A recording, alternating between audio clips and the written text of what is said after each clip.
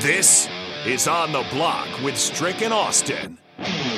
Nebraska Basketball Hall of Famer and 9-year NBA vet, Eric Strickland. Strickland for three! And you're going to go out of here as the Big 8 tournament champion. Middle school basketball coaching legend and Duke basketball shooting coach in his mind, Austin Orman. Coming at you live from the heart of Lincoln, America. On air and online at theticketfm.com. Brought to you by Mary Ellen's Food for the Soul. This is On the Block with Strick and Austin. Welcome to it on a snowy Monday here in the capital city. I'm Austin Orman, joined remotely by the man, the myth, the legend, Mr. Eric Strickland, back home safe and sound. Stricky, how are you, my friend? Are you staying warm? How was your weekend? Everything was good on the weekend, man. The snow came out of nowhere and hit us upside the head. It was out a little bit early, and then all of a sudden it just started streaming down. So, yeah, man, decided to make sure just do it at home today and excited about the show. Amen. Should be a good one on tap. Like we said at the end of the happy hour there with our little crossover, we'll dive into some Husker basketball here in just a sec. We'll get into the national championship game.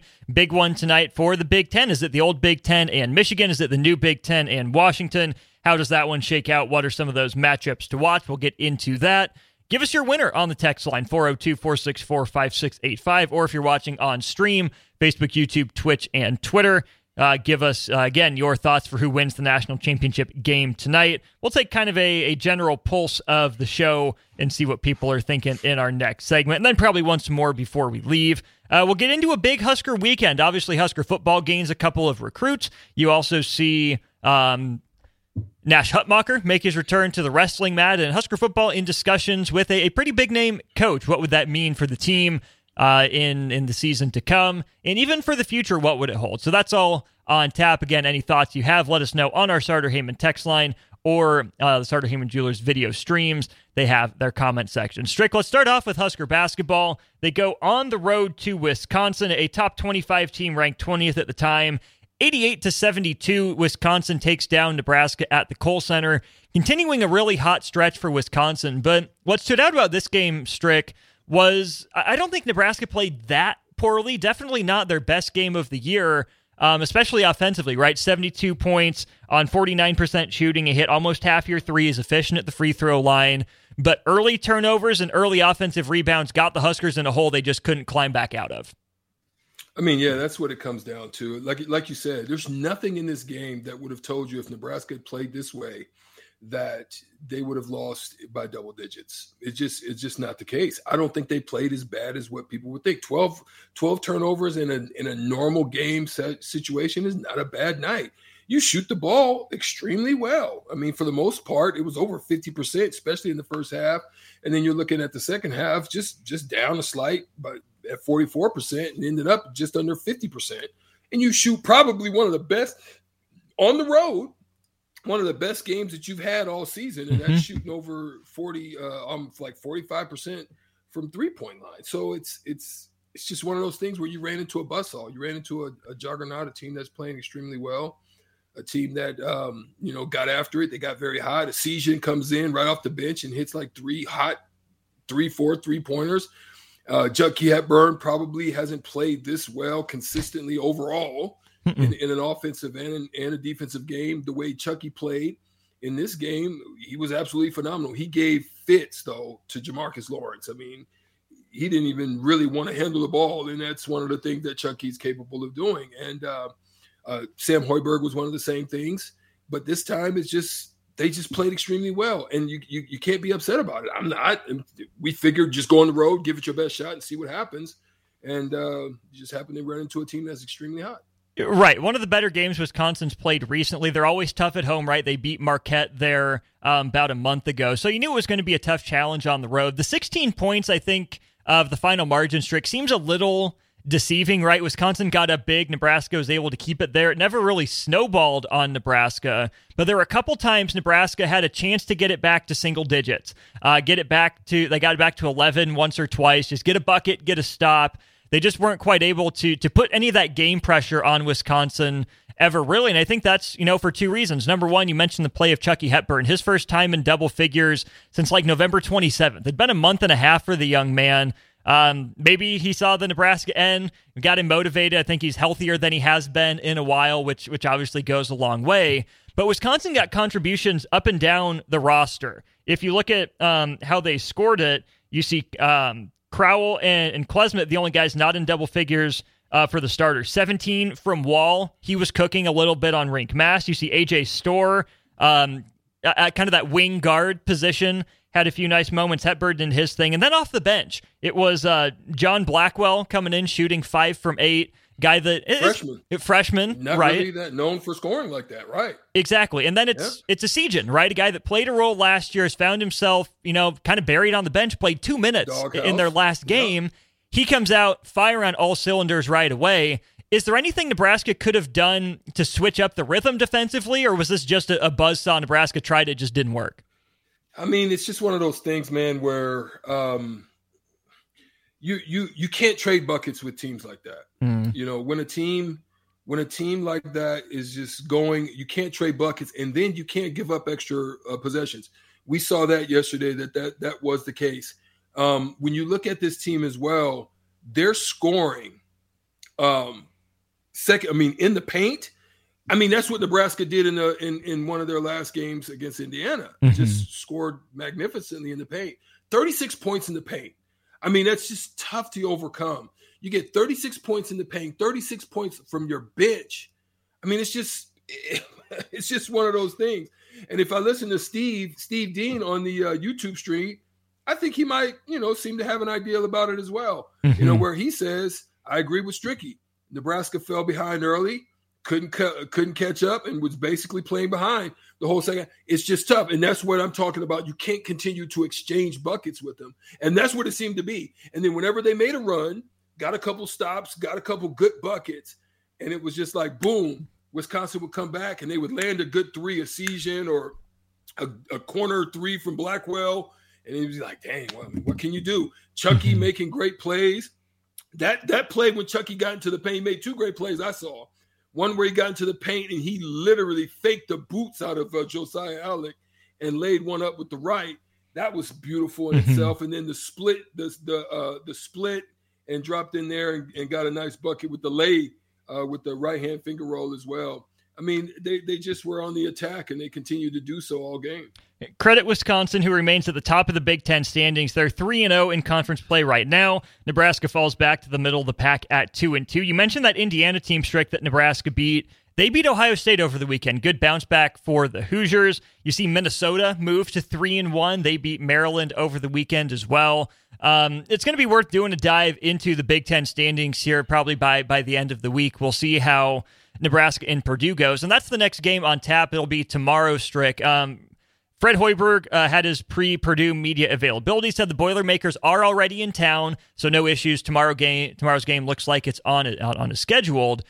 Strick, when I look at this matchup a little bit, I'm sure we talk about it tomorrow. You start with Zach Edey, right? But we've seen Nebraska scheme Purdue bigs out of games before, whether it was Isaac Haas or who's the one, Matt Harms, guys like that, right? Nebraska's been able to play those guys okay, but to me, it's going to come down to those second and third rotations from the guards defensively, right? Purdue's guards, I don't love. You and I have talked about how turnover prone they can be and how streaky they are.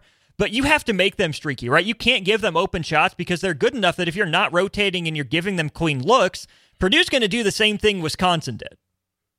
Listen, man, this happens at home, but it can happen in any situation. When you give freedom of movement, when you give wide open looks, and when you don't put pressure to them, like what I mean by pressure, when games are tight, then pressure mounts. Mm-hmm. When you allow a team to get some distance between you or get some leads, you don't want them to get that because it's a lot different playing with that type of freedom to be able to just kind of move with ease and you come off screens a little bit smoother. But when games are tight, that's when your shots become a little bit tighter. And so I don't trust their players in big time situations when the game's not tight to come up big for them. So that's what you want to do to Purdue. Now, on the other side, I like what they did with Steven Krause. Steven Krause is a big body. You know, they did a little bit better with him than they did with some of the earlier bigs, especially at Creighton. But this game, they actually played me, even though he was 4 for 5, they did a good job of making him make the next pass in the next play. Where they messed up is some of their rotations weren't crisp, and they were finding guys, and they were letting those passes happen. And also some of their rotations, they could have moved a little bit quicker. They stayed maybe a little bit a time too long, and they weren't able to get back. And so that's where some of the problems came for them. That's what they're going to have to clean up, because I'm telling you, I think, again, mark my words, and I'm hoping they're listening. If I'm them, I would have been scheming on dribble for Zach Edey. The minute Zach Edey puts the ball down, I'm coming with a hard double team. And like last night, they were kind of in a limbo zone. They weren't all the way there on body to body, making that pass tougher. They were kind of just a little bit there, not there. And I think that's what hurt them a little bit in some of their rotations. Let's look back at last year's game here real quick. Only 2 guys in double figures for Purdue. The first was Fletcher Lawyer, who's still on the team. He was 9 of 21 from the floor, 2 of 10 from 3, but still led Purdue with 22 points. They did an okay job on Edey offensively. He was 5 of 7 and only 1 of 4 at the free throw line, but did corral 17 rebounds, 7 of them on the offensive end. Nebraska trailed by 10 at half. It was 34-24. They won the second half 32-22. And of course, Drake, we think back to the end of last year's game. Looked like CJ Wilcher was fouled. They don't call it. It's a turnover. Nebraska doesn't go to the free throw line with a chance to win the game. It goes into overtime. The Boilermakers win it by just a possession. I don't want to say this for a fact, but I'm pretty sure one of the guys who officiated that game was Courtney Green, who officiated the Nebraska game against Wisconsin this weekend. And that I think it was that Purdue game that kind of kicked off a string of mini controversies for him last season.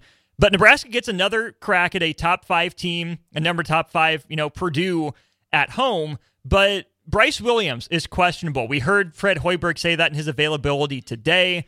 It looked like an ankle issue, a right ankle issue, came down on one of his big man's, legs or ankles. Big man made it out fine. Bryce Williams looked like he got the most of that exchange. Let's say Bryce Williams can't go tomorrow. Is that as simple as slide CJ Wilcher in? Is it Eli Rice? Is it Sam Hoiberg? What direction do you go if Bryce Williams is sidelined? If it was my decision, to make, I keep CJ Wilcher in coming off the bench, because he's found a nice niche, a nice rhythm, his mental is right in that space. I keep him there, and I probably move Eli Rice in. The reason is I want to get him going a little bit early. I want him to get his juices fired up. I want his mind to be intent on what needs to be done and focused on the game plan. And he's a big body. Like CJ Wilcher's footwork, I would give more deference to Eli Rice as far as his abilities to cover. But I like Eli Rice's athleticism. I like his size. I like his stroke. He showed he's very capable. Hit a nice corner 3 in the game. Didn't get many opportunities, but I like to be presenting him with more opportunities early and keep CJ Wilcher into that nice rhythm that he is in his mindset of coming off the bench. You look at Purdue, Strike. I mean, you have the gigantic Zach Edey at 7'4". Outside of him, Purdue's really not all that big in the rest of their rotation. They'll play Caleb First a little bit, but he's taken a bit of a backseat. You see Trey Kaufman-Renn scoring 8 points a game with 4 rebounds. But other than that, they really only have 2 wings that they play all that much. That's where I think Juwan Gary and Eli Rice could be good matchups. It might be X factors for Nebraska tomorrow. No question. I think so too. And I think, look, I know that Nebraska loves to run their, DHO, their dribble handoff, their weave sets and all of that stuff. I'm running stuff to either create mismatch switches with Zach Edey onto Juwan Gary or Eli Rice or something like that, and going downhill on attack against him, man on man. Mm-hmm. Or I'm running sets with some pick and pop action to make them to make a decision on what they're going to do. Are we going to switch it? Are we going to high blitz it? Are we going to, just kind of allow him to come off and just let him shield a little bit and cover?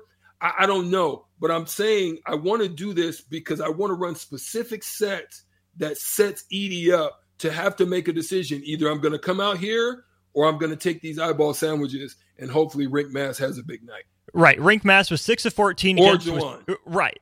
Mass was 6 of 14 against Wisconsin. Juwan Gary didn't have his best game, but again, great opportunity coming back home to make a statement, right? This would be a huge win for Nebraska, by far their best win of the year if they're able to get it done, and we'll talk a little bit more about it tomorrow. We should also mention the Husker women kind of had a similar game to what the men did against Indiana. The Hoosiers come to Lincoln, the number 14 Hoosiers, that is, and they win it by 22 points, 91-69 on Jordan Hooper's jersey number retirement. Really cool honor for the Nebraska native to have that done. And just a similar thing for the women's, Rick, right? The percentages shooting were pretty good. You got some good offensive performances, but ultimately, you just couldn't get a stop on the other end. Indiana started hot on the women's side like the Wisconsin men did, and Nebraska could never really just rope the Hoosiers in after that. Yeah, it's unfortunate, and they caught a buzzsaw, and you hate to have those type of situations. As I'm looking forward to having Coach Danny Nee come in town in a few weeks, actually in about a week and a half. I'm looking forward to him and some of our fellow teammates coming in town and being able to share that time of the Big 8 championship that we were able to win. And I'm hoping that the Huskers just play a wonderful game, man. It's just it would just feel so much better to be able to embrace my brothers and maybe go have a brew or a glass of wine with them after the game with a win on our shoulders. I hate that, that it happened to the ladies and they just weren't able to get the stops necessary to pull off a win. But you hope in big games like that, in big situations where the fans are coming out for a specific reason, that you're able to get a win. Tough weekend for the Husker basketball teams, but we'll get into what went right for the Huskers in our second hour of the show. We're going to step aside. When we get back, though, we're just a few hours away from the national championship game. It's Michigan and it's Washington taking place down in Houston. We'll dive into that game, the Big Ten angles on it. Stricky's picking the lefty, Michael Penix, it looks like. I see it. We'll dive into our picks. We'll give you the matchups you need to know and watch when we get back to On the Block. Everybody in your crew identifies as either Big Mac Burger, McNuggets, or McCrispy Sandwich. But you're the Filet-O-Fish Sandwich all day. That crispy fish, that savory tartar sauce, that melty cheese, that pillowy bun. Yeah, you get it. Every time. And if you love the Filet-O-Fish, right now you can catch two of the classics you love for just $6. Limited time only. Price and participation may vary. Cannot be combined with any other offer. Single item at regular price. Ba-da-ba-ba-ba.